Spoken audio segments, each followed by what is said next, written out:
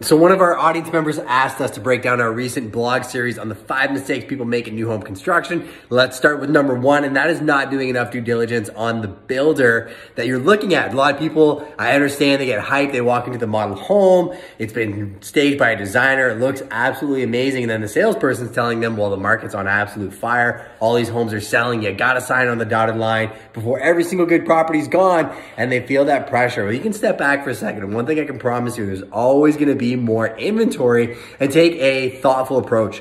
Find out how long the builder's actually been in business, because that actually does matter in dealing with municipalities and everything else.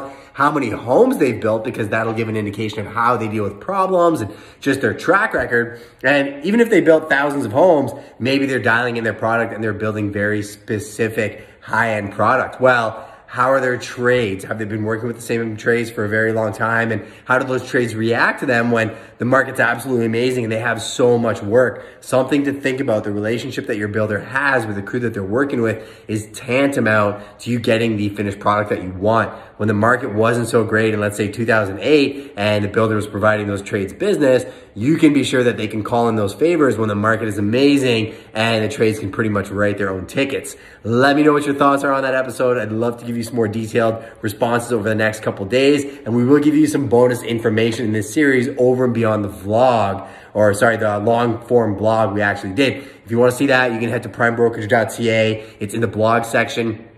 4 of the 5 tips are there. The 5th one's getting released this week, but we are on all platforms. So if you want to watch us on YouTube, you look up Prime Real Estate Brokerage, or you can go listen to one of our 2 podcasts, soon to be 3, on Apple, Spotify, and every single other platform. Just trying to make it easy for you guys to consume the content, and hopefully you're getting some value. Have a wonderful day.